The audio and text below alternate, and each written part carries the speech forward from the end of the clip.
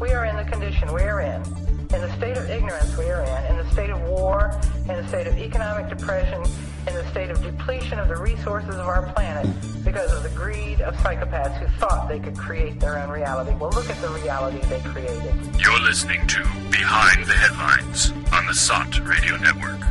The world for people who think.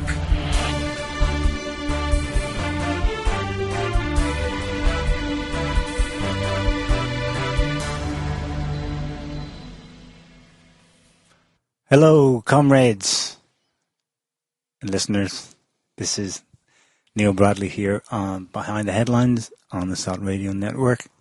I'm joined this week by Joe Quinn. Hi there. And that's it. That's it. Just ourselves this week because extenuating circumstances. But we're going to make the best of it, I suppose. We will, despite the fact that we're missing our radio show hosts in arms on the other side of the Atlantic. We will we'll do our best to keep you up to date on what's been going on. So what has been going on, Neil? Well, the three main topics we want to look at today, but it is also the end of the year, so we'll also be looking back over the whole of 2016 and the craziness that's been going on. First of all, with Trump's election, normally his becoming president would be a formality tomorrow when the Electoral College in the US gets together. There's been some noise in the US this week about whether or not they will vote as they do, usually by convention, and vote according to what the popular vote produced on the night of the election. Well, if they voted according to what the popular vote recorded on the night of the election, they wouldn't. Well, let me qualify that. You see, that's a problem, Neil. To qualify that by the geographic distribution of it. So, yeah, it's not as simple as you get the exact number of votes reflecting the total national percentage of votes that the candidate wins. Mm-hmm. Depends on what state it's in and so on. So, all things being equal, Trump will win. In fact, he'll win one of the biggest margins in terms of Electoral College votes in history. He's in the top 10, I think, if he gets to 306. That normally are just, as I said, it's a formality. The Electoral College transfers the votes. But, it's probably not going to happen. But we may as well mention it at the top of the show. It is taking place tomorrow, December 19th. And it was one thing now during the campaign for the Democratic Party to make the most insane claim of the year, but also the most hilarious because it says a lot about what's going on in the world that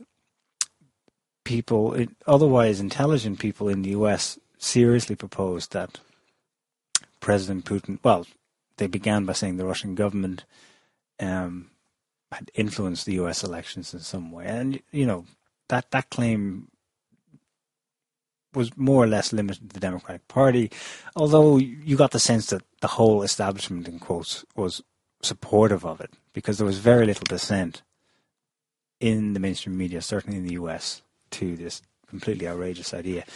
Okay, well, that's come and gone. Trump's been elected. That should be the end of it, really. It should have died with that. But instead it's been hammed up to a whole other level with the White House now having made the claim. Then various secret anonymous intelligence sources. And now this week, for the first time, the heads of the CIA, the NSA, and just yesterday, I think the FBI have made official statements in the media saying that, yes, this actually happened. So we've gone even more into the twilight zone. It's gone beyond electioneering and politicking to actually they look like they're going to hang their hat on it. Now, why that's an interesting question because, well, are they doing that with a view to, as was suggested this week, swaying a minimum of 38 electors to not voting for Trump as they should do, or not? Well, that kind of thing by definition will have to happen by surprise. It'll have to happen tomorrow. There's not going to be any confirmation beforehand. Yeah. This is going to happen, whatever, it'll have to happen by definition, by surprise. It may be a December surprise, and everybody will, all the snowflakes will be rejoicing and celebrating in the streets, and Hillary will be ushered in, and all of the Trump supporters will go get their guns and have a revolution. That'll all happen immediately, in the days and weeks afterwards, I suppose. But I doubt it's going to happen. I think it's a lot of hubris, a lot of nonsense, and the fact that the Clinton campaign and Clinton herself and all of the Democrats, etc., have been hyping up this idea that Russia interfered in the US election and thereby, by definition, caused Trump to win and Hillary to lose is complete and utter nonsense, obviously. All sane, rational minds have been saying that it is complete and utter nonsense. The CIA has no evidence, the FBI has no evidence that any direct, first of all, that any direct hacking by the Russian government actually happened. And second, obviously, even if they did have such evidence, which they don't, there would be no way for them to prove that it had any significant or definite influence on the result of the election. So it's all complete and utter nonsense, no matter what way you look at it. But they don't care, apparently, and they're willing to keep, shouting about it. The media is fully on board. The CIA, the FBI, the Democrats, and all the snowflakes and liberal types are all fully on it. Not my president. It's been hacked, and but Trump's going to become president anyway. But what's interesting to me is that these people just, the media talks about, and the government has been talking about fake news, and how we have to clamp down on fake news. Facebook is now going to, with the help of George Soros, is going to develop an algorithm that's going to root out fake news on Facebook so they can decide what's fake and what's real. But, if you want some fake news, just go and look at what has been happening in the New York Times and the Washington Post and on CNN and most media outlets in the US and in Europe, actually, over the past number of weeks and months. You'll see perfect examples of fake news, and this is one perfect example of fake news, of complete and utter nonsense, where the Washington Post and the New York Times all are carrying major stories in their papers saying that Russia hacked the elections and got Trump elected. When that's complete and utter nonsense. As I said, they have no evidence for it. And if you look at the details, look at these articles, go and read an article that makes this claim that Russia hacked the elections. How do you hack an election? I don't know. Obviously, they're detailed, so you might wonder, how do you hack an election? How do you hack a presidential election exactly in such a way that you actually get one candidate who would not normally have been, or would not otherwise have been elected? How do you get him or her elected? How do you hack an election? When you have to read the articles to find out how you do that, as according to the Hillary camp and the media, and you also then have to look at the articles to find out what their evidence is that actually happened. I think this one's from the New York Times. No, yes, I think it's the New York Times. Yeah. So the title is, I don't know what the title is actually, but anyway, the first paragraph is: American spy and law enforcement agencies were united in the belief in the weeks before the presidential election that the Russian government had deployed computer hackers to sow chaos during the campaign. But they had conflicting views about the specific goals of the subterfuge.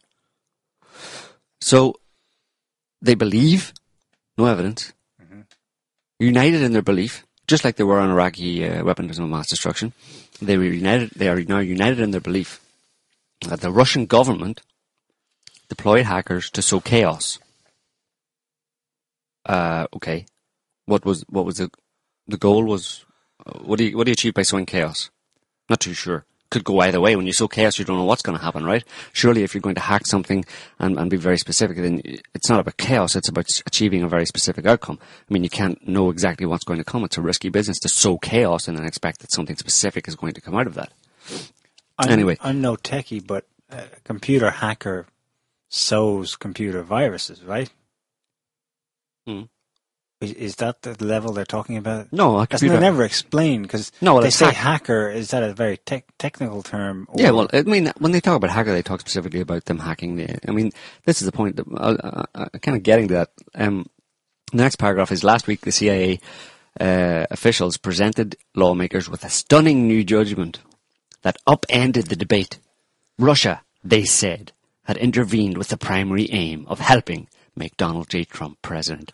Dun, dun, dun, dun, dun, dun. Very bad. You're not allowed to make Donald J. Trump president. So anyway, the next line. The CIA's conclusion does not appear to be the product of specific new intelligence. It's the product of them just saying the same thing they've been saying all along, the same vague thing they've been saying all along. But this warrants a new article, a new headline, a new spate of articles across the mainstream media. Not the product of new specific intelligence, but just the product of us thinking again about the stuff that we said before and feeling the urge to say it to you again and have the media repeat it around the entire planet. Rather, it was an analysis of what many believe is overwhelming circumstantial evidence. How can you have overwhelming circumstantial evidence? Very interesting. That the Russians put a thumb on the scale. See, this is the kind of thing you're reading, and this is, I mean, all of it's telling you a little story. It's like a fairy story, you know. It's using analogies and or metaphors and you know, a lot of belief and we think and possibly and maybe. It's like, I mean, you could probably take this text and remove Russian hackers and put, you know, Saddam's weapons of mass destruction. You get pretty much the exact same articles that were being spread around in 2003. But yeah, it's very funny. There's nothing much in these articles when you actually read them, but they hope that you'll just read the headline, which is Russia hacked emails that led to Trump getting elected president. Of course, Trump, in response to these allegations, which are, again, ridiculous, is doing the right thing by just bringing them down with one specific response, which is... I saw that. These are the people who brought us Saddam's WMDs in 2003. Yeah. Why would you believe these people? And that's the end of the story. End of story, really. I mean... but it's just interesting to analyse the media and the way they try to convince themselves and you know, the world that this is really true when they have no evidence for it whatsoever except their own belief. I really want to believe, you know. And of course, when they follow it up with, there is a loud chorus of bipartisan voices, and get this, including Senator John McCain, who are going public to accuse the Russians of election interference. Now, I mean, there you go. When you have to pull out Senator John McCain as your Trump man, as evidence, because he says Russia did it, then that means Russia did it when he is the biggest kind of anti-Russian shill ever. Well, then, you know, you've got a pretty weak argument going on there.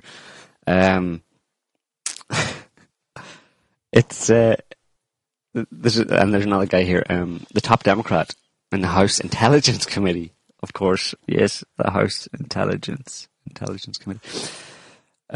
This is Adam B. Schiff of California, the Democrat from California, said that the public evidence alone made it clear that Moscow had intervened to help the most ostentatiously pro-Russian candidate in history.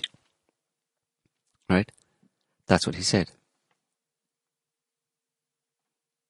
Now, that's all. That's if you're, the article doesn't go on to cite what he means by public evidence, and for a very good reason, because his public evidence has already been given in that paragraph. I'll read it to you again. The public evidence alone made it clear that Moscow had intervened to help the most ostentatiously pro-Russian candidate in history. Where's the public evidence?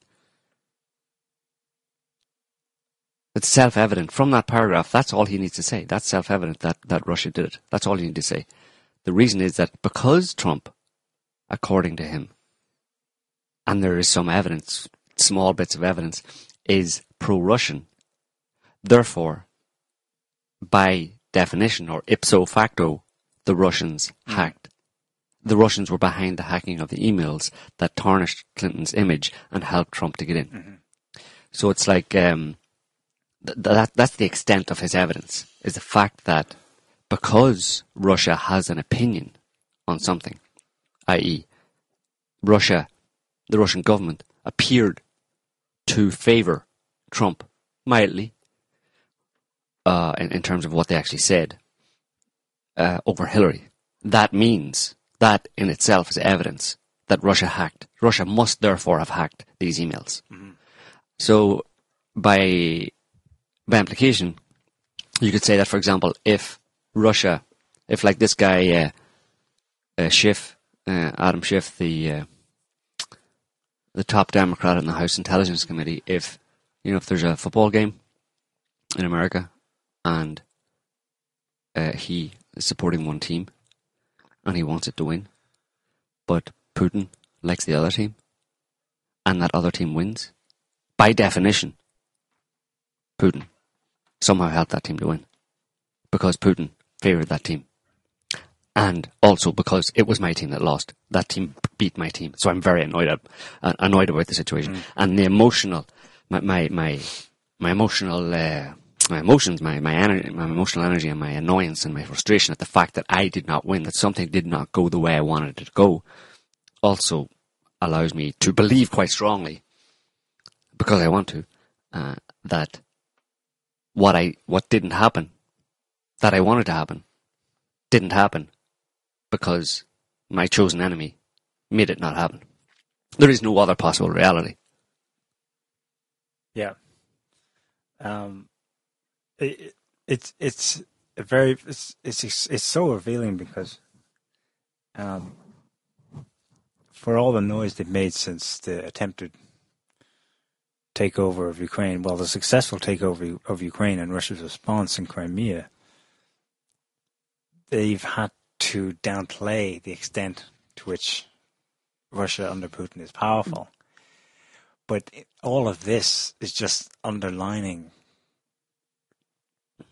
their fear of, or the reality of, how much power he has, or the Russian government has, to influence world events. Yeah, it's them reeling against. It's them losing the plot in the sense of, and I mean, we've talked about this before, how the US has reigned kind of supreme in international politics for quite a long time, and it's the my way or the highway. They've got very used to operating under a my way or the highway kind of routine, or operating under that premise in international affairs, where they basically pass out the dictates, pass out the orders, and other people simply say, okay, yes, no problem. Yes, sir. Thank you, sir. Or if they need to, they can put a bit of pressure on, but they always get their way one way or another. And that's interpersonally with discussions, and also obviously then in terms of what actually happens on the international stage. And the fact that Russia over the past few years has stood up and been the first person in that history of the US having their own way all the time, stood up and said, no, you're not allowed to have your own way. We disagree. And not only do we disagree, but you're not going to be able to force us to accept your way. We're going to hold to our position, and we have the means to hold to our position and stop you from enforcing your position. I mean, it's been about 2 years since that really came on stream or online in terms of the global picture and in particular the general public, particularly in Western countries, but also around the world, understanding that and seeing that the US to a certain extent is a bit of a paper tiger when it comes to certain things with Russia, that it doesn't have its own way all the time, and it has taken a fall from grace in a lot of people's eyes, and that's the one thing that just really bugs them so much. It's one thing if it all could happen under cover of, diplomacy and behind closed doors, but the fact that it's in public, that everybody can see it, really pisses these people off, and it's a reality that they haven't lived in. Most of the people commenting on it in terms of politicians and who are involved in it and reacting to it have not lived in any other global environment or under any other global conditions other than the US having its way all the time, so they simply do not know how to cooperate. Now they're being forced to cooperate, and they can't do it, and they're getting very frustrated. It's a kind of a reality that's quite shocking to them. They don't understand what that reality is, why it came, and they're throwing tantrums. Basically, they're getting very frustrated, and we've seen quite a few tantrums that, and tantrums tend to involve kind of very outrageous, nonsensical, and frankly, just silly comments from the person who's throwing the tantrum. They make all sorts of exaggerated statements and accusations and stuff that just make them look bad. Mm-hmm. Everybody says, well, maybe you should just go and calm down and take a back seat or take a moment for yourself and relax a little bit, So we've seen that from them, but we've also seen the way it's been diverted into an attempt to use develop all sorts of underhanded and devious methods to get around the Russian kind of blockade of the American diplomatic imperative, effectively to subvert that and to screw over Russia and anybody else who is standing, or anybody else who has been emboldened by this Russian stance, and that the people who have been emboldened by that, obviously, particularly in the Middle East, have been Iran and China further east. Not many, well, a few others, Philippines maybe. There's a bit of a contagion they're spreading, and that's one thing that's very scary to them as well. The fact that when the one person stands up to the bully, then a lot of other people who see that the bully can be actually taken down a notch or two, it can be a slippery slope, and they're very afraid of that. I was thinking about this when I was reading about some history this week. The big frame or narrative in the 60s was that if the US didn't intervene in Vietnam and then escalate the war and then win it, then the dominoes would fall. And the full explanation of that frame or narrative is that if we don't stop this little country from going commie, then this country next door will go commie, and so on and so forth. Mm-hmm. And that was left as it was because it made some kind of sense in the overall Cold War capitalist versus commie narrative. But really what it was an identical process to what's unfolding today, an effort to contain the loss of influence in any given country. Back then it was likely to mean that the incoming independent-minded government would be communist or aligned with lefties in general. But today it doesn't necessarily mean that. The Philippines, you mentioned, that's one of the most outspoken. If you think Trump is anti-PC, you should look out for and listen to this new Philippines leader, Duterte's press statements.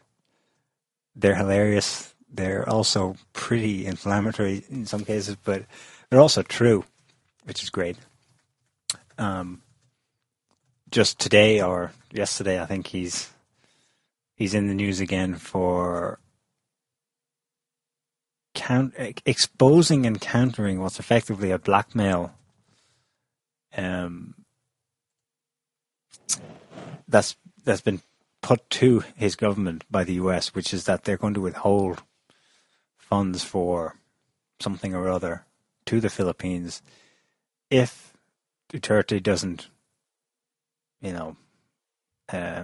rein in what he's attempting to do, which is basically realign his country with China and Russia and away from the US. And so his response to that was, well, fine, but then your troops can get out of our country, which is important to remember. There are at least 3 military bases, American military bases, in the Philippines. So I don't know how he's going to actually enforce that, but He's a refreshing kind of Trump-like frankness coming up in East Asia, and it's not the only part of the world either. So some people are being emboldened to speak truth, if you like, and others are definitely, it's like they're having the opposite reaction. So in Britain, for example, this Putin won the US for US election for Trump conspiracy theory has emboldened the British elite to say now that Brexit result in June of this year was probably the result of Russian influence. I don't know how many people there take that seriously, but an MP got up in Parliament this week and accused the Russians and their hybrid warfare of influencing and probably making the result go the way it went. Although it's completely unexplained how or why Russia would want one outcome or the other. It's just assumed that the audience will understand what he means when he says that. They went a lot further, though. The British intelligence is now saying that a sustained cyber warfare and propaganda campaign from Russia is attempting to spread false information in the Baltic states, which would harm the British troops stationed there. That's a very specific claim to make, but again, it's unexplained as to what the strategy might be, what Russia's desired result is, and so on. It sounds bonkers, but it clearly means something to them. And I guess if British troops stationed in Latvia read Sputnik, they might go, what the hell am I doing here? And disobey orders? I don't know, something like that. A couple of other examples from recent weeks. There are elections in Germany coming up next year, and the German government is on the same shtick, saying it's highly likely that Russia's going to meddle in our elections. I think there have been statements from the French government as well to that effect, where it's phenomenal. It's like in their worldview, events past, present, and future are controlled by Russia. It's the Germans also just came out recently. German government came out and said that we really need to do something about fake news. Suddenly it's fake news. You know what I mean? It's like, how pathetic. I mean, these people have no shame. I mean, it's extremely embarrassing for me, and this isn't the first example. There's been many other examples, but extremely embarrassing for me, and I'm embarrassed here for them, to see European governments just take up the refrain of the US government and repeat it as if it's their own in a very kind of pusillanimous, kind of lackey type way, you know, that really exposes them. And these people are so divorced or detached from the ordinary people and the way ordinary people think. Maybe they're consumed with their own power and their own positions and stuff, but they don't seem to be aware that they are not invulnerable to looking like idiots in front of the masses of people, you know. And I mean, I'm sure they're aware that they can appear like idiots if they do something idiotic. But I suppose the problem is that they don't understand what is idiotic or what appears idiotic to the ordinary person. They think that they're presenting strength by aligning themselves or projecting their strength by aligning themselves with the US policies or US talking points, basically. But I think for an awful lot of people, when they see that happening, they just go, you're a bit pathetic, actually, because America's just been going on about fake news for the past 2 or 3 weeks, and now you're taking that up and saying, oh yes, fake news is very important, when fake news was never really an issue here before, and fake news is a term that is only being talked about or has come out of the situation, this nonsense about the Russian hacking the US presidential elections, and the problem was fake news because there were fake news spread around and blah, blah, blah, blah, which again is just a load of nonsense because that's not really what was happening. So it's very specific to the US, but suddenly the German government is saying fake news is very important to us as well. Yes. Why? First of all, it's not an issue, and secondly, it's not something that has been a problem in Germany or that you've talked about before until you just heard it being spouted by every single American newspaper. So, and now you present an image of yourself as someone who doesn't have their own mind, doesn't have their own convictions. It's someone who simply borrows the convictions of someone else, and that is almost like a definition of a lack of integrity and kind of sovereignty, and therefore real or true or good leadership. Yeah. So these people are making themselves look like a bunch of lackeys, believing that they're actually making themselves appear more powerful because they are aligning themselves with America and voicing or echoing the statements or the policies of America. And this isn't just on fake news, it's obviously on Russia and everything else. All America has to do is take a policy stance on any one thing, and then the Europeans are, yes, we think this is very important as well. Everybody should do something about this. And it's like, everybody knows you're just repeating what America said. What's wrong with you? I mean, you're meant to be a separate individual sovereign country. And you're meant to represent people with a different language, a different culture, all that kind of stuff. But you're just echoing American politics and American culture effectively. So, you don't seem like a very convincing or powerful person to me. Anyway, this new development, for now it's a pilot scheme, beginning with Facebook. Facebook has signed up to it. So there's a group called the International Fact-Checking Network, based at, I think, the Poynter Institute in Florida. It's an NGO basically tied with a university down there in Florida, and they've set up this list of organizations. Anyone can apply to join, right? But so far they have about 43 in their preliminary list of fact-checking organizations. Some of them are big names and others I've never heard of, but it's either because they're not media outlets themselves or because they're dedicated fact-checking sites, if you like. So big names are ABC News, American ABC News, AP, Associated Press is going to be deciding what's fake and what's not. Fact Check Ukraine. You can imagine what kind of stance they'll have on certain Russian topics. There's one other Ukrainian one, actually. No Russians, of course. Vox Ukraine, which is like Vox, the liberal American site, the Ukrainian branch, and that's rabidly anti-Russian.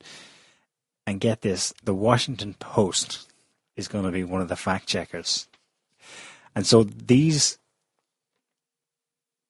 organizations are going to be getting referrals from Facebook, either via in some automated way from an algorithm done by Facebook itself, or on the basis of referrals by users. So, you can flag something and it gets sent to some central database for these guys to decide whether or not it's true. If it's not true, the post is deleted. Mm. And the producer of the post, the writer of the article that was posted, gets what do you call it?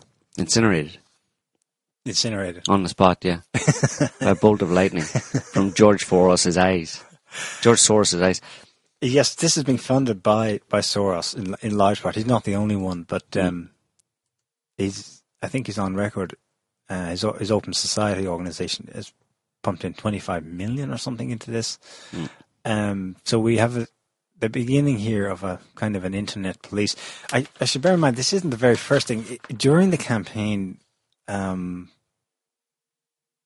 it emerged that without making any prior announcements, Facebook had been filtering out stories on conservative topics from certain conservative sites in the US. So they've already been doing it, but now they're having a conversation about it after having lost the election.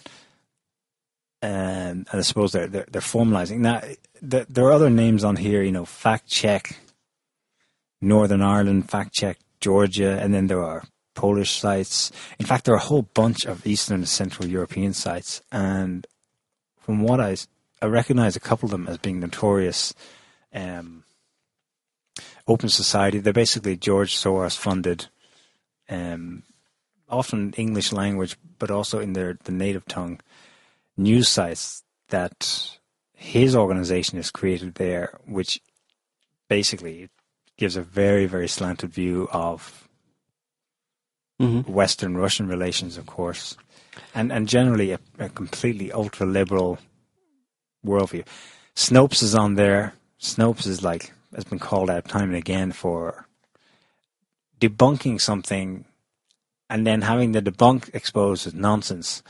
So yeah, is it a censorship program? Well, it's all very interesting the way it's happening. It's burgeoning censorship, essentially, a totalitarian kind of censorship where the people will be safeguarded against bad information or wrong information in order to protect them and protect your democracy and protect all of your rights that are very important to you, and that you yourself are not able to determine whether or not one thing is true or false. That has always been, that idea has always had there's been a backlash against that idea, but now it's being presented in terms of a high level Russian government kind of, because the Russians have also been accused, or they're the primary culprit supposedly, of fake news. It's centered around them, along with the hacking of the presidential election. So, and both of them are interlinked. So it's being presented in the context of this is something that is not just about the government trying to tell you what is true and what is false, or what you should and shouldn't believe, but it's about we must do that not only in your own interest, but more importantly, the justification is in the interest of safeguarding democracy. So it's the politicians themselves supposed to have a vested interest, or have been given a reason to have a vested interest in controlling what type of information is available to the public, and essentially censoring and banning certain viewpoints by labeling them fake news because they're a threat to democracy, because they come from Russia, which, as everybody knows, is a threat to democracy. We have a caller on the line here. Okay. Hey, caller. Hey, how you how's doing? it going, guys? Brent from New York. Brent from New York. How you doing? Hi, Brent.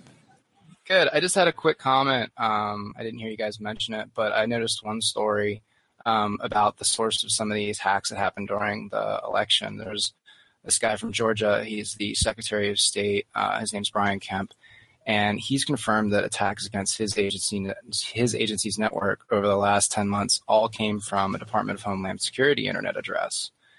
And when he kind of contacted DHS to find out, why are they probing their agency's firewalls for vulnerabilities, the story kept changing. At first, it was a contractor, and then it was, an employee in Corpus Christi. And basically, they can't get a straight answer from DHS. And so who is this guy, Brent? His name's Brian Kemp. He's the Secretary of State of Georgia.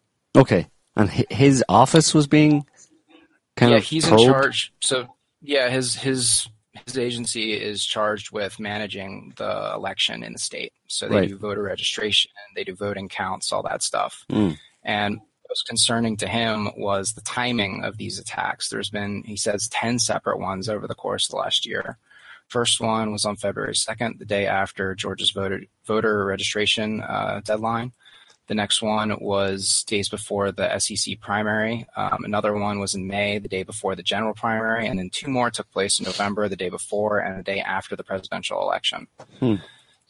And basically DHS has said, somebody was cut and pasting data into Excel. And it, when it did that, it copied it as a URL, and then Excel started, trying to follow the URL. And it just sounds like a BS excuse. And like I said, their story kept changing.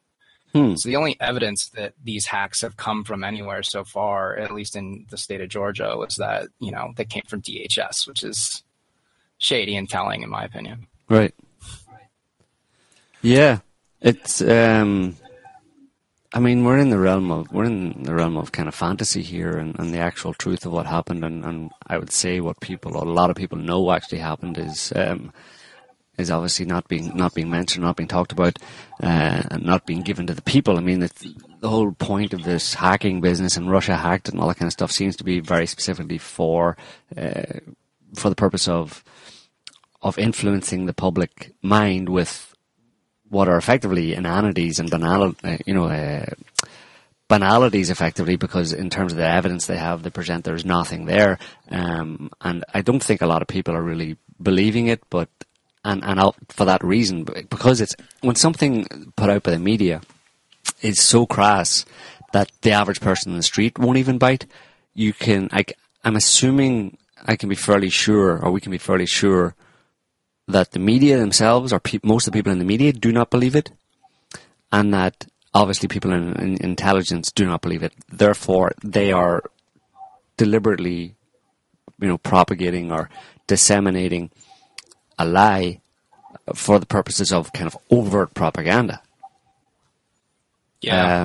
And that what's really happened is something completely different. What's really going on behind the scenes is very different. Yeah, Edward Snowden even, he released a statement not too long ago saying that if there was a hack against any American infrastructure by Russian sources, the NSA would absolutely have evidence of, where the hack originated from and where the data went, and they can track all that stuff in real time. And they shouldn't have any. I mean, they don't like to release information to the public because it's just their modus operandi, but they definitely would have that information, and the programs that they would use to collect that information are the public knowledge at this point. So there's no reason not to release the data other than for the fact that maybe it doesn't exist. Right. Well, that's the thing that, again... the only hack I know of this year that's associated with Russia is the one where, they actually gave themselves, "Hi, we're from Russia." They gave a signature. Fancy Bears. No, but Fancy Bears is nonsense as well. Fancy Bears are the ones supposedly behind the DNC hack and the Podesta emails, right? And the other ones... And another one is called, it's Fancy Bear and something else, but Fancy Bear is like ridiculous as well, because that's meant to be a Kremlin-operated kind of hacking group, and they're going to call themselves Bear, have a word that has bear in it, that exposes them as being, because bears in Russia, I mean, it's just nonsense. Well, I only know Fancy Bears with hacking into WADA, the World Anti-Doping Agency, and exposing the fact that every star athlete, especially in the US and the UK, has been up to the head in drugs their entire career. But why would that be? Why would that be Russian? And why would a Russian? I mean, if it may be Russian, it may be a Russian hacker who calls himself Fancy Bear. But equally so, it could be anybody who has an interest in sports and knows that sports is riddled with drug dealing or doping, and the fact that someone watching what's going on, and Russia being blamed for everything, just says that's not fair. And anybody, how many hackers are there? I hear you. No, but that's the only time hackers have done is put a flag on themselves by strongly suggesting we are from Russia. There's nothing else. Like the DNC hack, no clue. Yeah. We have no clue about most of those things because they're, especially all the stuff that was given to WikiLeaks, because that's given to WikiLeaks and they don't tell you where it came from. Right.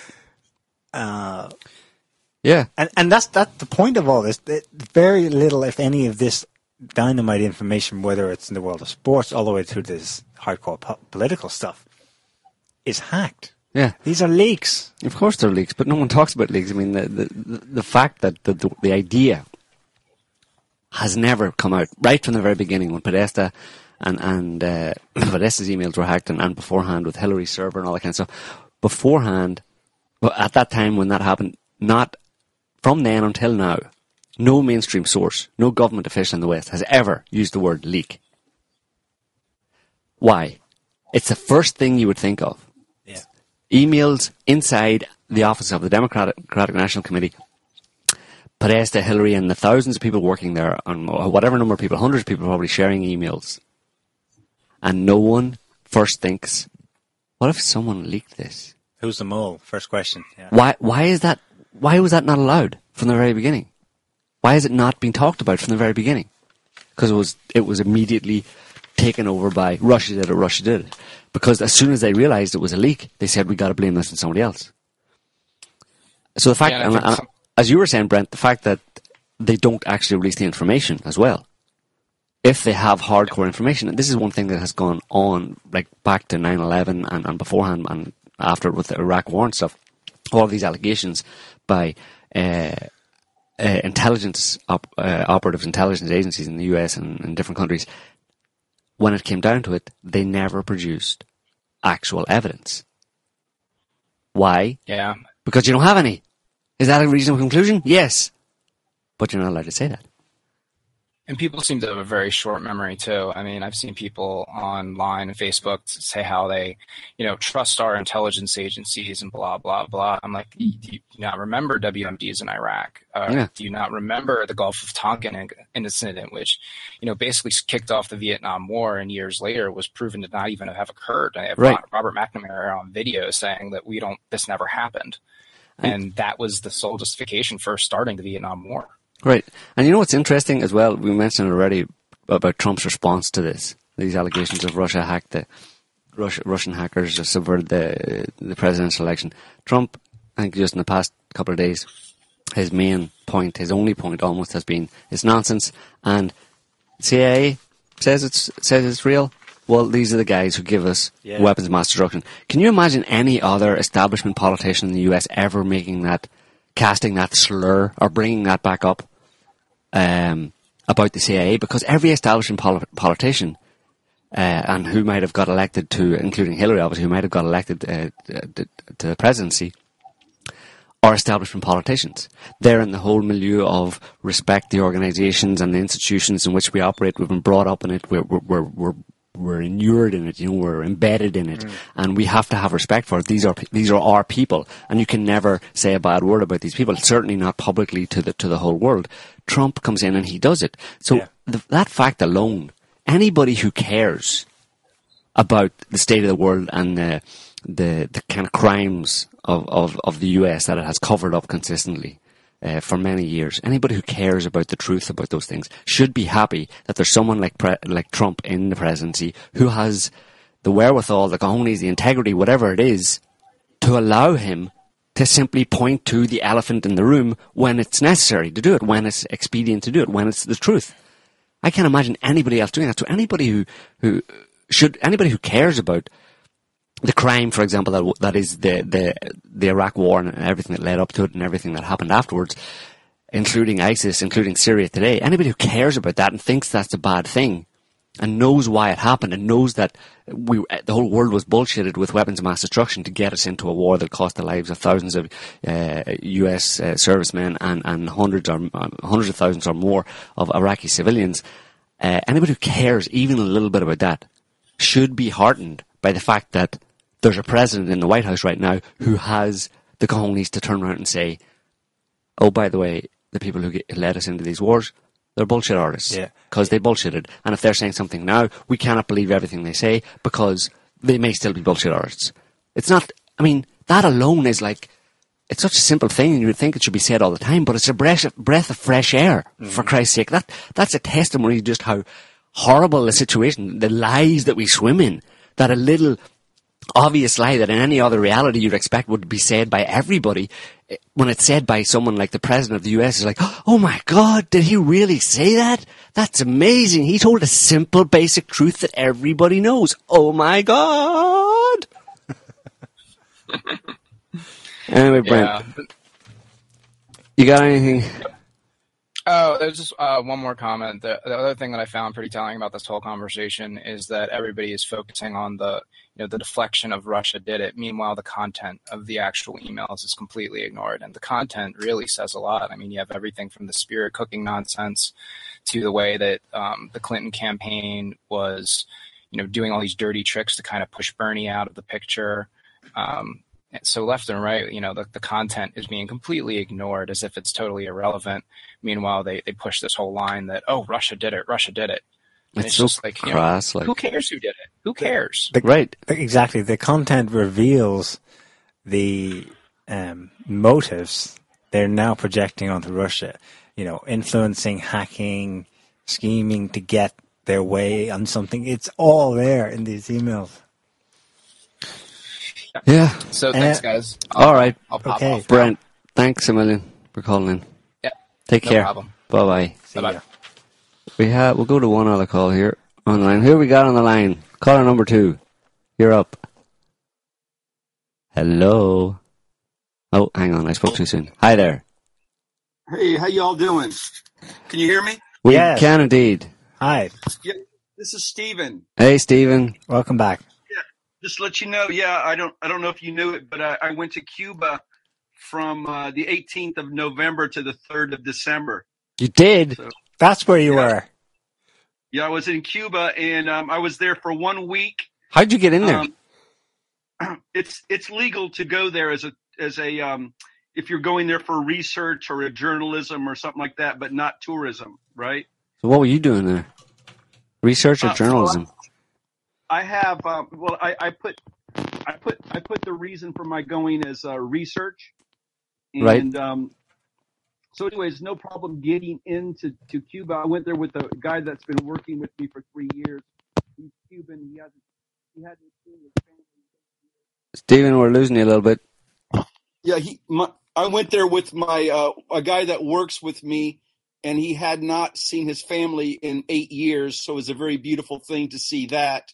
And I've also, I've been a long supporter of. I'm an anti-imperialist, so I've been an admirer of Fidel Castro, which my friend does not share those sentiments, by the way. But I went to Revolution, the Plaza of the Revolution, and paid my respects to Comandante Castro, and I took photos, and it was a beautiful experience. So, but yeah, I was going to ask you.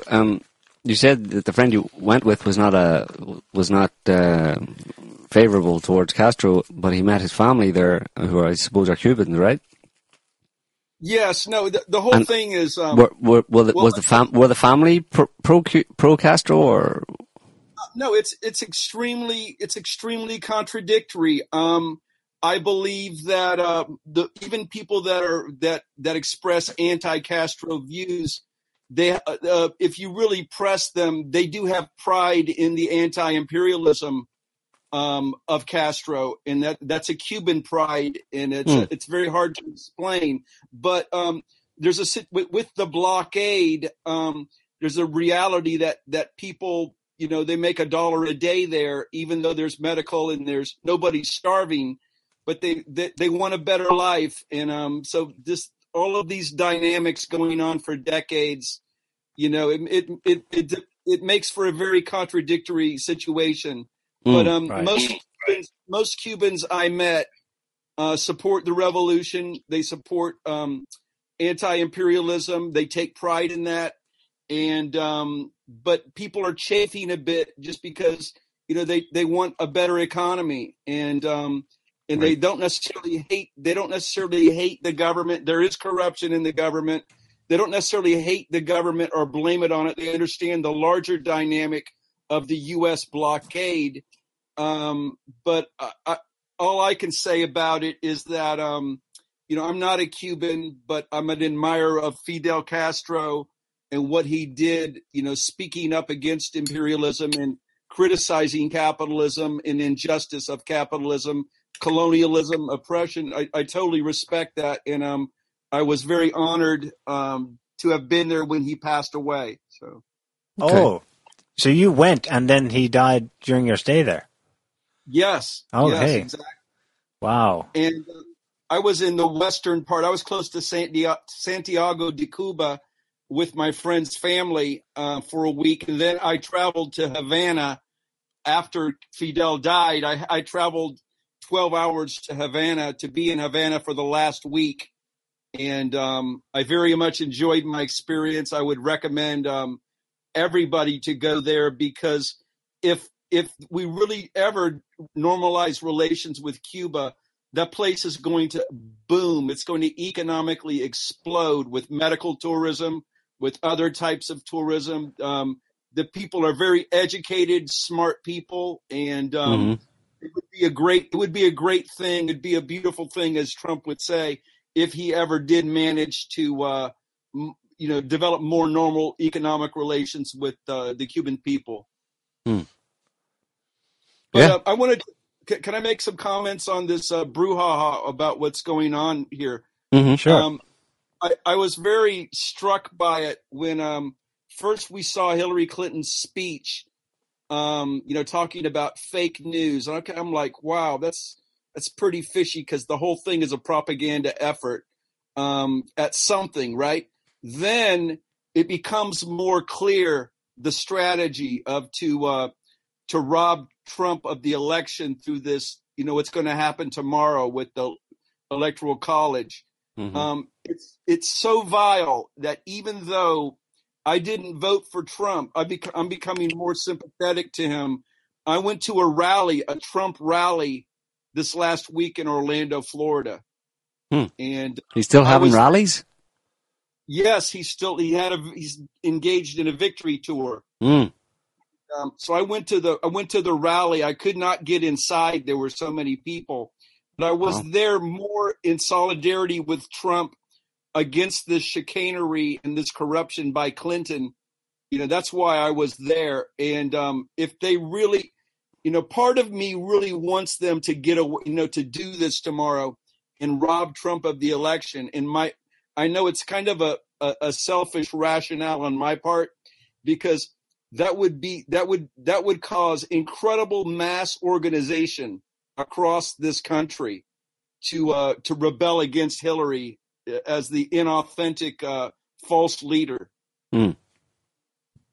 Yeah, but what odds do you give to there being an upset tomorrow in terms of the? I give it, I would give it a 95% chance that everything's going to be normal and Trump is going to get the electors that he actually legitimately won, and they're supposed to be faithful and vote as their population voted in each of these states. So I give it at least a 90. I could even say 99, because I see it very unlikely, because the ruling elites, they can't anticipate the massive disruption and destabilization that it would cause to try to install Hillary. Right. They're smoking crack, Yeah. So, no, I mean, if they want. I wanted to make one more comment, and I think it's very, very, very interesting. I'm quite disturbed by these. I've never voted for a Republican ever, but I'm quite disturbed by these liberal Democrats after 8 years of Obama, but especially with what's the narrative of what's happening in Aleppo. This should be greeted as a massive victory for human liberation and freedom, what's going on in Aleppo. Mm-hmm. But we get the description, Aleppo fell. I mean, amongst the Western media, it's just quite disgusting what they have been, their coverage on Syria, but particularly this defeat of these jihadists in Aleppo. It's quite amazing. And you really get to see who, like Democracy Now!, Amy Goodman, she is, in my opinion, she's totally a sellout. She's a fake. I have nothing but contempt for Democracy Now! And Amy Goodman. You really don't like her. Oh, I just despise her. But because she's been pimping State Department propaganda that distorts what's going on in Syria, and she very rarely ever covers it as a solid block of news that they actually go into depth. And then she featured the white helmet creeps, and she was lauding the white helmets on her program. Mm-hmm. And so anyway, just people like her that they want to gin up hatred. They sow confusion on U.S. imperialism, and then they act like they're the exception to the rulers. I mean, it is such fake. It's so damn fake that it's sad that that so much of the public falls for this crap. Yeah, and especially when you think of all the people that have lost family members in Syria after 6 years of being besieged by these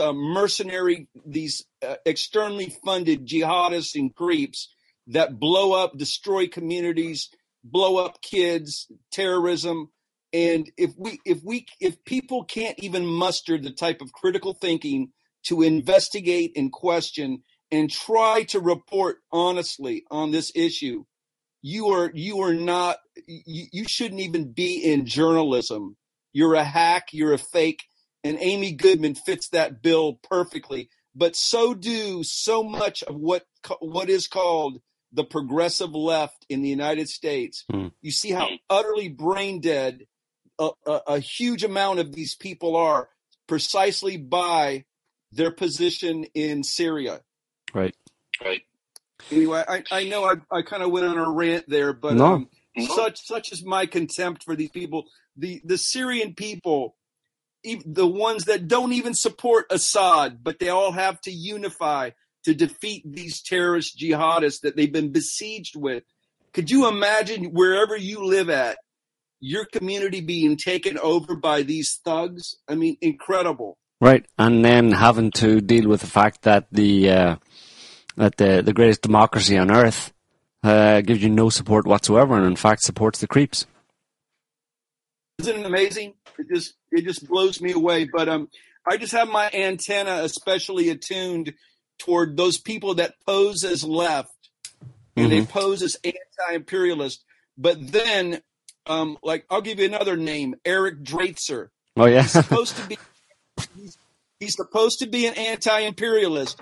But did he celebrate the liberation of Aleppo? No, he's more. No, he didn't. So the thing is, Eric's taking a bit of a turn. You know, Eric's a bit of a kind of diehard Marxist, Trotskyist, Leninist. I don't know what you call him, but we had him on the show probably maybe a year and a half ago or something like that, and it was all good then. You know, he had his Stop Imperialism website, and it was all very good. But then something happened with him with the Trump Hillary thing, and he threw his lot in with Hillary, and he just, I don't know if he ever had the right idea of things, but he just, if he did, he lost them, and I don't know where he's going now, you know. He's a very smart guy, you know, but he seems to have lost the plot, really, yeah. Yeah, and you know what, and I know I sound a little bit like a conspiracy theorist saying this, but he is tied in with Counterpunch's management. Right. And they feature a guy named Lewis Project, and the guy, he calls himself a Marxist, but he is thoroughly imperialist. And they feature this guy there for decades, and they want me to donate money to them. And, you know, I kind of suspect that there's Operation Mockingbird that's still going on very strongly by another name. And money is a very huge incentive for people, you know, so who knows what's going on. I mean, I know that without clear evidence, I'm kind of talking out of my butt, but it is very weird when somebody like Eric Draitser, you know, like he should be posting in comments celebrating the liberation of Aleppo, but he's not. He's actually interviewing people from Middle East Eye that are describing this as the fall of Aleppo. So it's a fairly confusing situation, but I really appreciate what you guys do. And oh yeah, by the way, I was blocked from Eric Draitser's Facebook page because he penned an essay talking about pro-Assad fetishists. Yeah. And I just asked, like, please, Eric, name names. Who are these pro-Assad fetishists that you're talking about, right? And he won't name names because he doesn't want to be cornered, right? Yeah. So the problem with people like him, Stephen, is that, you know, they're fully into the whole kind of Marxism, communism, you know, revolution, and, you know, the uprising, the power of the proletariat and that kind of thing. He's read too many books on that, and he's adopted that ideology, which makes him extremely anti-state, anti-state. Basically, he would accuse people of being statists, i.e., anybody who upholds the value or the power or the authority of any state. And any leader, therefore, as being anti the working man type thing, you know. And for him, it's just pure ideology, and he indulges himself in that ideology and allows himself not to have to actually apply it in real world situations. He can just say all states are bad, all governments are bad, all leaders are bad. So when he sees people supporting Assad, he doesn't bother considering the nuances or looking at it from a broad perspective. He only looks at it through the lens of his ideology, and that leads him to then criticize people who who support Assad, but he's in this rarefied kind of atmosphere where, in a privileged position in his own head type of thing, where he can make these judgments. But that he doesn't obviously consider the conditions or the plight of the people in Syria, for example, for that, from that position. He doesn't have to consider their plight, or the fact that tens of thousands of people in eastern Aleppo are now free from this bunch of cutthroats supported by the West who are holding them hostage for 4 years. He doesn't care about that, because he would toss those people aside if they turned around and held up a pro-Assad flag, because it doesn't fit with his ideology. So he's. I think that's very interesting and curious, given that he was actually vehemently against the Brexit. He was vehemently anti-Brexit, right? Right. So, the guy's full of contradictions, but on the Brexit thing, the reason just to explain how he thinks about it, the reason he would be anti-Brexit would be because he would see the Brexit as a consolidation of state power in, isolationism and state power within the UK. And if the UK were to stay as part of the European Union, then the European Union is supposedly this socialist kind of idea, where it's the kind of open society, George Soros, power of the people type of thing. And there's much more chance for his ideology to take hold in the UK as part of the EU than it is as an isolated country on its own, where the state can consolidate its power. I mean, he has all sorts of ways to rationalize it, but again, like I said, it comes through this kind of silly ideology that he has, and most ideologies, if they're political and very detailed, they end up being very silly and very impractical. When he's in the grips of that, and none of it makes any sense. When he tries to apply it, or you question him on it, he just doesn't want to talk to you because it doesn't make any sense. Yeah, well, like I consider myself still on the left, in that I tend to oppose oligarchies, and I believe in people power. So I'm I'm on the left, but I look at any organization, anybody saying something, I'm like, look, are you actually in neighborhoods helping people organize, making their lives better? Or are you just opinionating and throwing stones? And so much of the liberal, progressive, so-called left, they do absolutely nothing to help people, and there's a lot of ideologists and intellectuals that collect money, and they do squat to help average people, and then they have the nerve to call people racist and fascists and this and that, call names and look down on people as their intellectual inferiors because they're not on the same script that they are. I find that repugnant. Yeah. Anyway, hey, thank you guys. I look forward to listening to the rest of y'all's show. All right. Thanks for calling, Stephen. Thanks, Stephen. Right. Take care. Great talking to you. So, well, just wanted to say it's interesting. Yes. One of the things that Stephen brought up there, if you think about it, how he sees himself. He's been a traditional kind of lefty, kind of on the left, anti-imperialist and that kind of thing. But now he's like hating on, and I fully understand why he's not very happy with Democracy Now!, which is one of the stalwarts of the left, supposedly, traditionally, but now they're basically, they're supporting, the regime change in Syria, and the white helmets and all that kind of stuff, just following the government line effectively. So, and at the same time as that's happening, you have people like Bill O'Reilly and Sean Hannity on Fox News who have denounced the liberal media for decades and their anti-imperialism, and they're the guys who are now coming out and slowly taking a pro-Russian approach, because it's because it's Trump, and it's Russia's kind of like, for Trump supporters, Russia's not such a bad thing, and what they're doing in Syria is a good thing. So these leftist values, anti-imperialist values, are being rejected by the traditional anti-imperialists like Democracy Now!, and supported by the traditional imperialists, effectively, who are Fox News and Sean Hannity, Bill O'Reilly.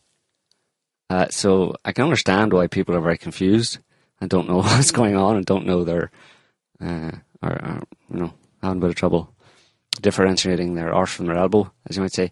But politically at this point in time, it's because the only answer to that, I think, is that, or the most obvious answer is that it's all been a lie to one extent or another. There's been a subtext behind everything that you believed, from the political left and right and all that kind of stuff. People thought there were different ideologies and different goals, but behind it, there's really only been one. And that one is now coming out and filtering through those two, that left-right paradigm, and being shown as the only one. And people then are scrambling to kind of try and reframe their leanings in this new reality where the actual, a picture of the truth behind the scenes is coming out, and you have to it's kind of like a game of musical chairs. Where do I sit now, Yeah. And you find yourself sitting in the wrong chair, the chair that you traditionally would never have sat in. You find yourself sitting in it, and it's like, how did I get here? Well, I don't know, but and it's no coincidence that Russia is in the thick of this confusion.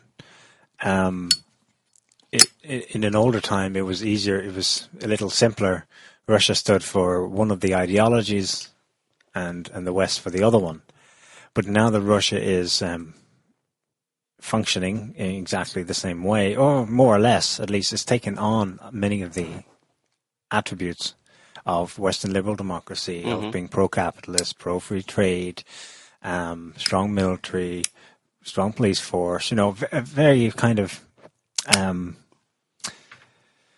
They got it. They made it. They made it to the end of history, as Fukuyama would have said. They got it in their head that this is the best and the only way. And now that ideologically you couldn't put a paper between them, except on minor things maybe, they have a serious problem because they cannot hold Russia up as the sponsor of this other evil ideology anymore. They have to hold just it up simply as Russia. And it makes no sense. In itself, they have to always tack on some other reason. Well, it's because Putin's this or that, or between the lines, they come across as probably saying things they don't really mean in a lot of cases, right. As being Russophobic, of giving it that it's the essence of Russianism in itself. There's something inherently wrong with the Russian people, and then they come across as freaking genetic racists like Nazis, but they probably don't mean that either. So it's no wonder that it's all coming apart. It's all becoming like crazy making when Russia, just in the act of transforming itself into basically a Western country, has completely thrown the whole thing into complete confusion. Right.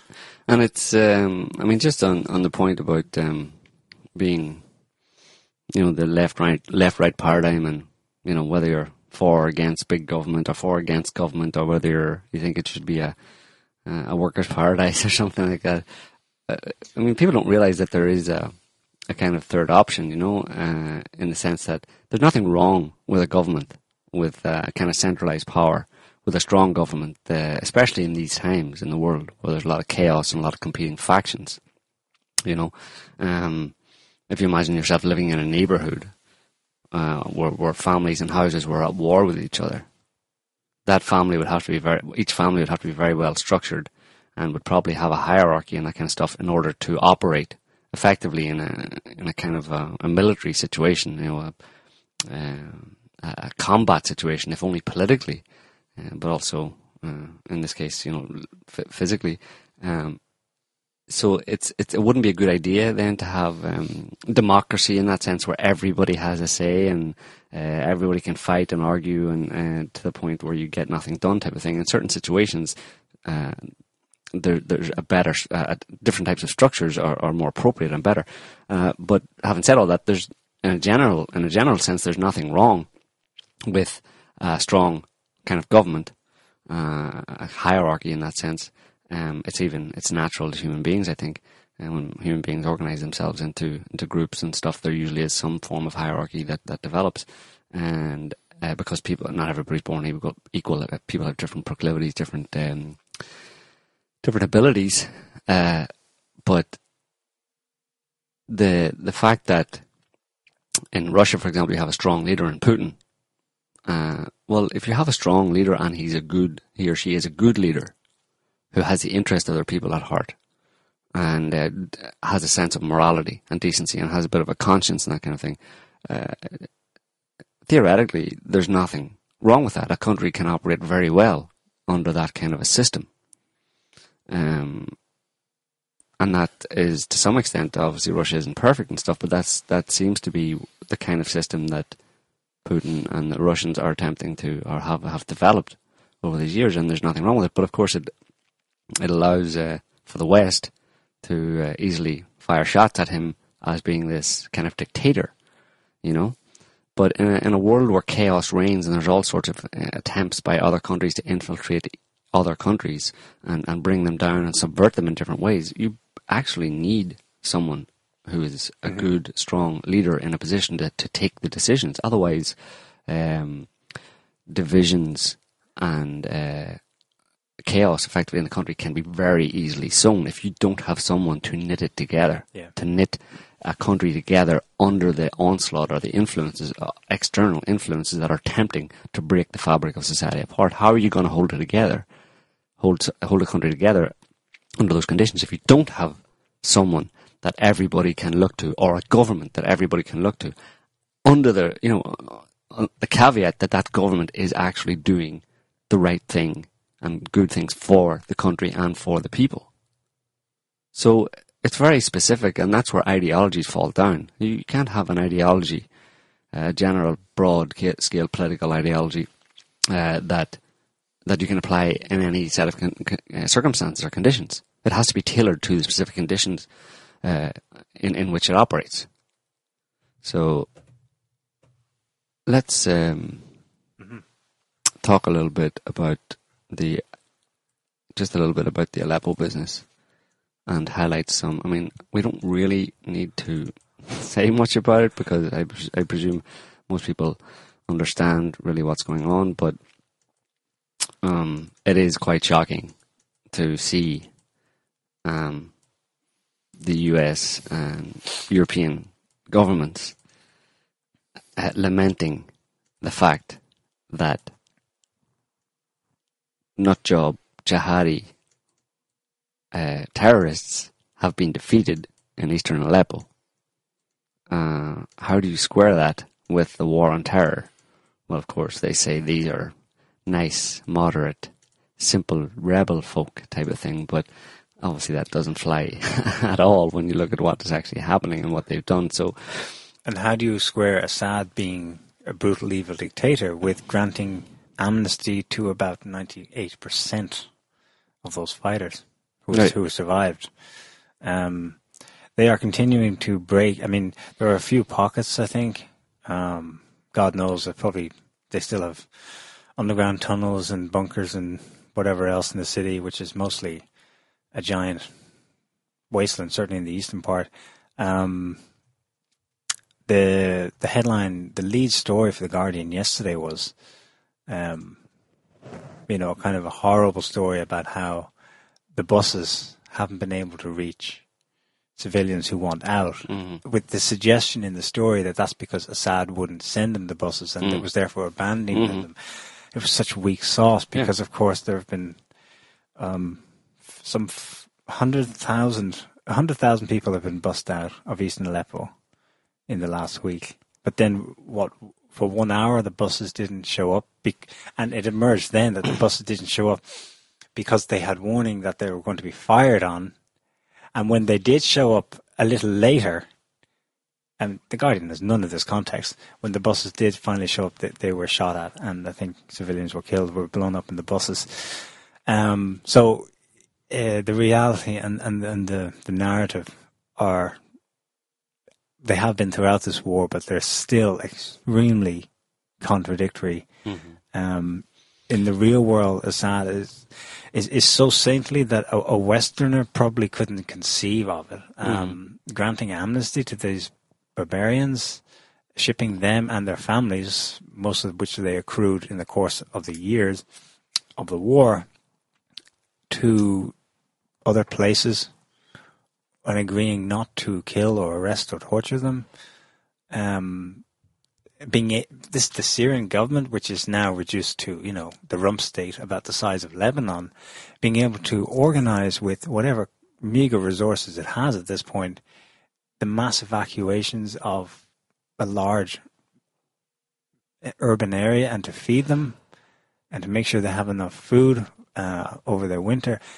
I mean, it's like they're hit with accusations of being so barbaric, but the reality is so inverted that actually the standards of their charity, their ability to organize, their ability to successfully wage the war and win now in Aleppo are so high that, I mean, Westerners probably, no one living today has any conception of it. Even American veterans, of course American vets from Iraq would have known that was such a bloodbath there, such a mess. You'd probably have to go back to operations in the Second World War in Europe to find similar stories of success in the face of just pure horror. It's so that's the real story. Well, this week we also had on the Aleppo thing. We had my favorite person in the world, Samantha Power, at the UN, doing her usual thing of hand wringing and won't you think about the children and the humanity. Oh my goodness, the humanity. Have you no shame? And accusing Russia and Iran and Syria of not having an ounce of shame, will nothing make you feel any shame, blah, blah. And of course, Vitaly Churkin, the Russian ambassador to the UN, responded by saying, what are you talking about? Remember which country you come from and what has been done in your name. What, Jesus Christ, what are you, Mother Teresa or something?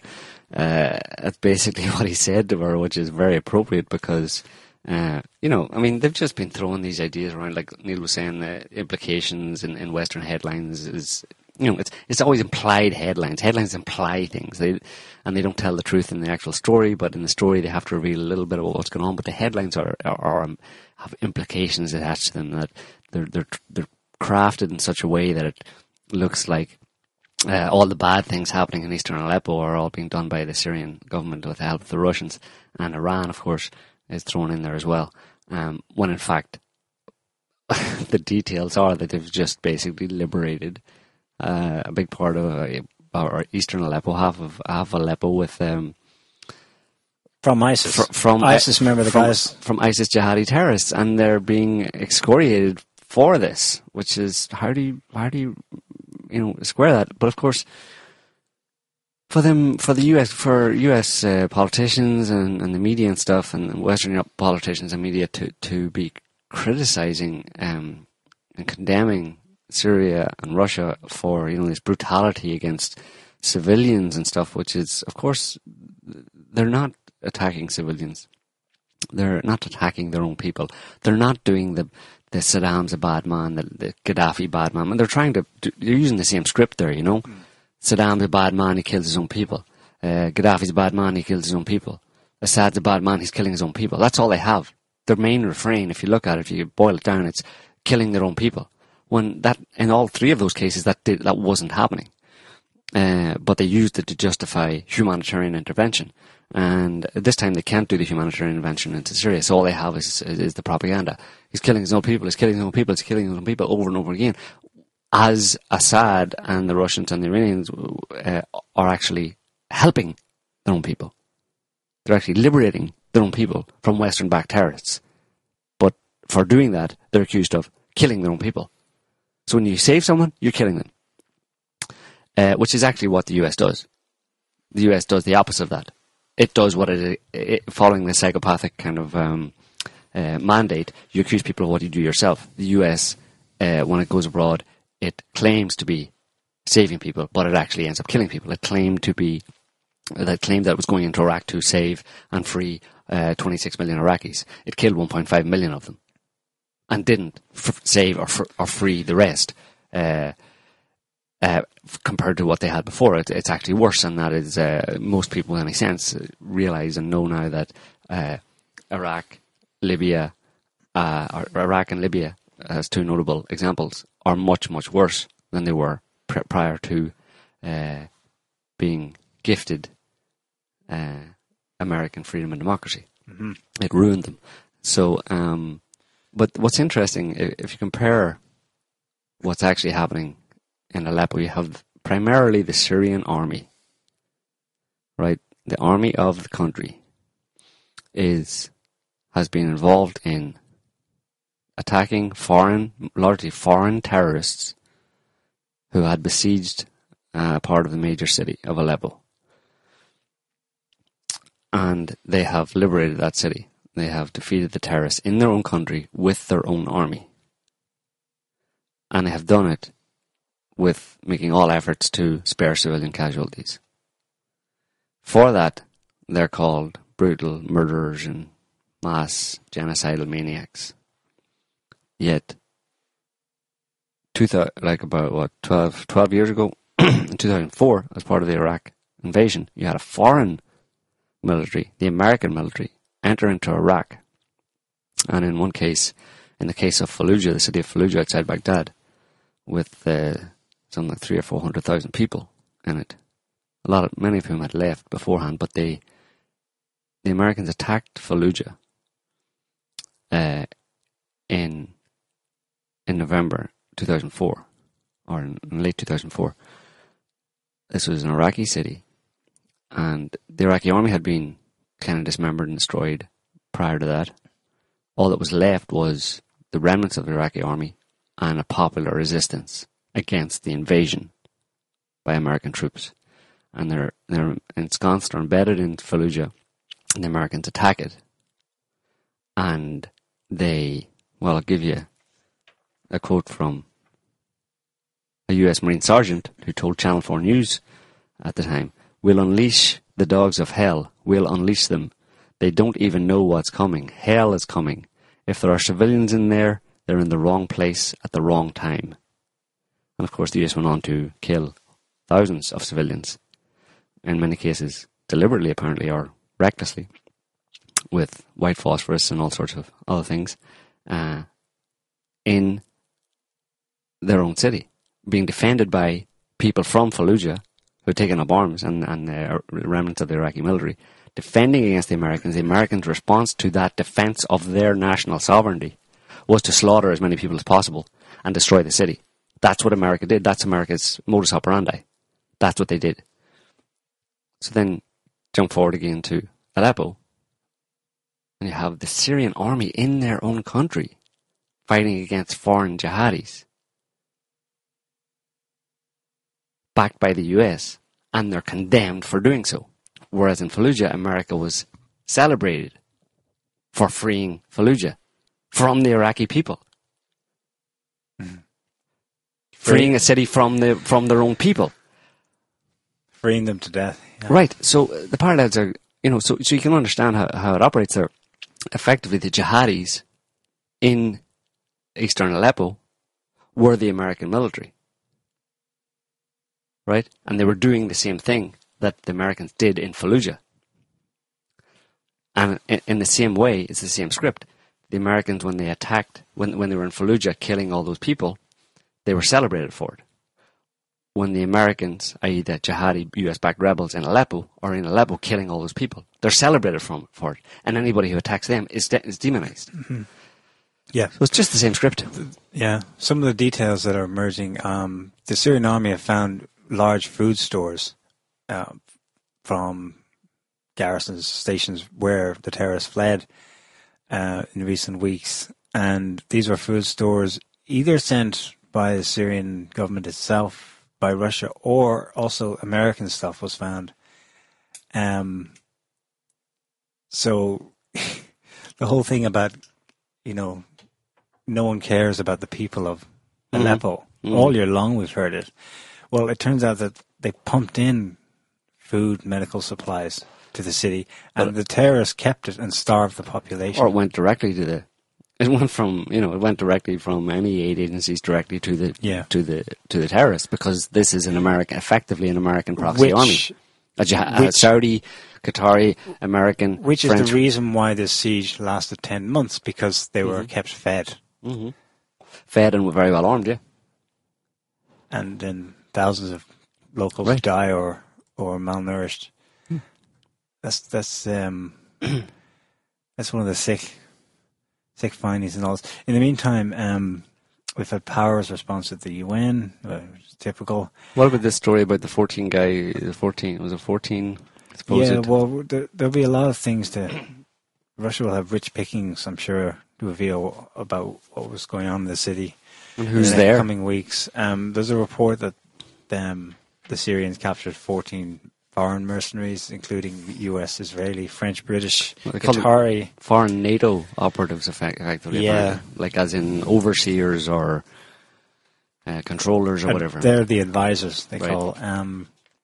I don't know. But the thing is, that kind of stuff would never come out. You know, you can imagine that over the past year and a half of Russian and Syrian movements in Syrian army movements in Syria, you can imagine that, and Russian bombing of Syria, you can imagine that quite a number of US and foreign advisors in the country who are spearheading or who are leading this or directing the jihadi advance to different places, that they met an untimely end. But you'll never know, you'll never hear about it, because they're by definition they're there covertly, anonymously, etc.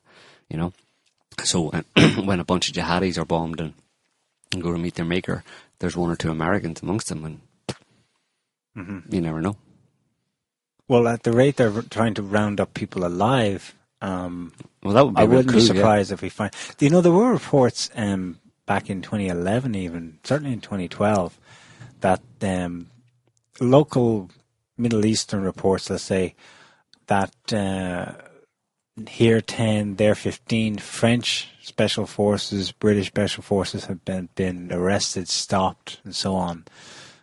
This is the early days of, this is pre-ISIS now.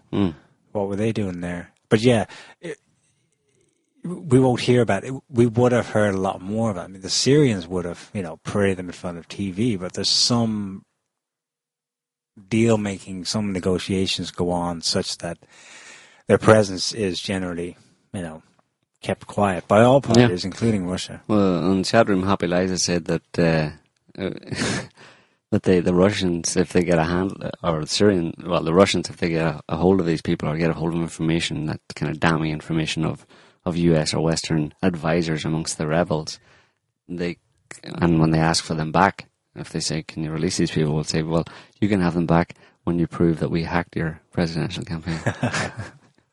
Release the information that we hacked your presidential campaign, and you can have your patsies back. Yeah. Anyway, I think we're going to call it a night there, folks. We've more or less covered most of, obviously not everything, because there's an awful lot more stuff going on, but most of the major things in broad strokes. I think we're going to call it a year too. We might call it a year as well. Although next Sunday is a holy day here in. Well, that's the 25th of December, and I don't know what you do on the 25th of December, but I presume a lot of people will be occupied in one way or another with family things, such as the tradition or the custom on that day of the year, and then the following week happens to be the 1st of January 2017, and I don't know. I don't want to speak for everybody here, but I'm assuming on that day you might have been up late the night before, maybe later than usual, commiserating or mourning the state of 2016 or celebrating the passing of 2016. But I mean, we're assuming at this point we won't be back in the air for another couple of weeks. But unless something might intervene, if and above, over and above, that's assuming anything doesn't happen, something major doesn't happen that we need to get on the radio for. And we don't exclude the possibility of a show not on a Sunday as well. And we can, that would be announced on sot.net if it happens. So, but if none of that happens, then until then, I suppose there's nothing left but to wish you all a Merry Christmas. Yes, a happy holidays, or whatever other terms you use for that kind of thing. And we will be back in 2017, unless you see it beforehand. So thanks to everybody for listening, and thanks to our callers, Brent and Stephen, and to our chatters. What else, Neil? That's it, I'm afraid. Is that it? Yeah. Another year's over.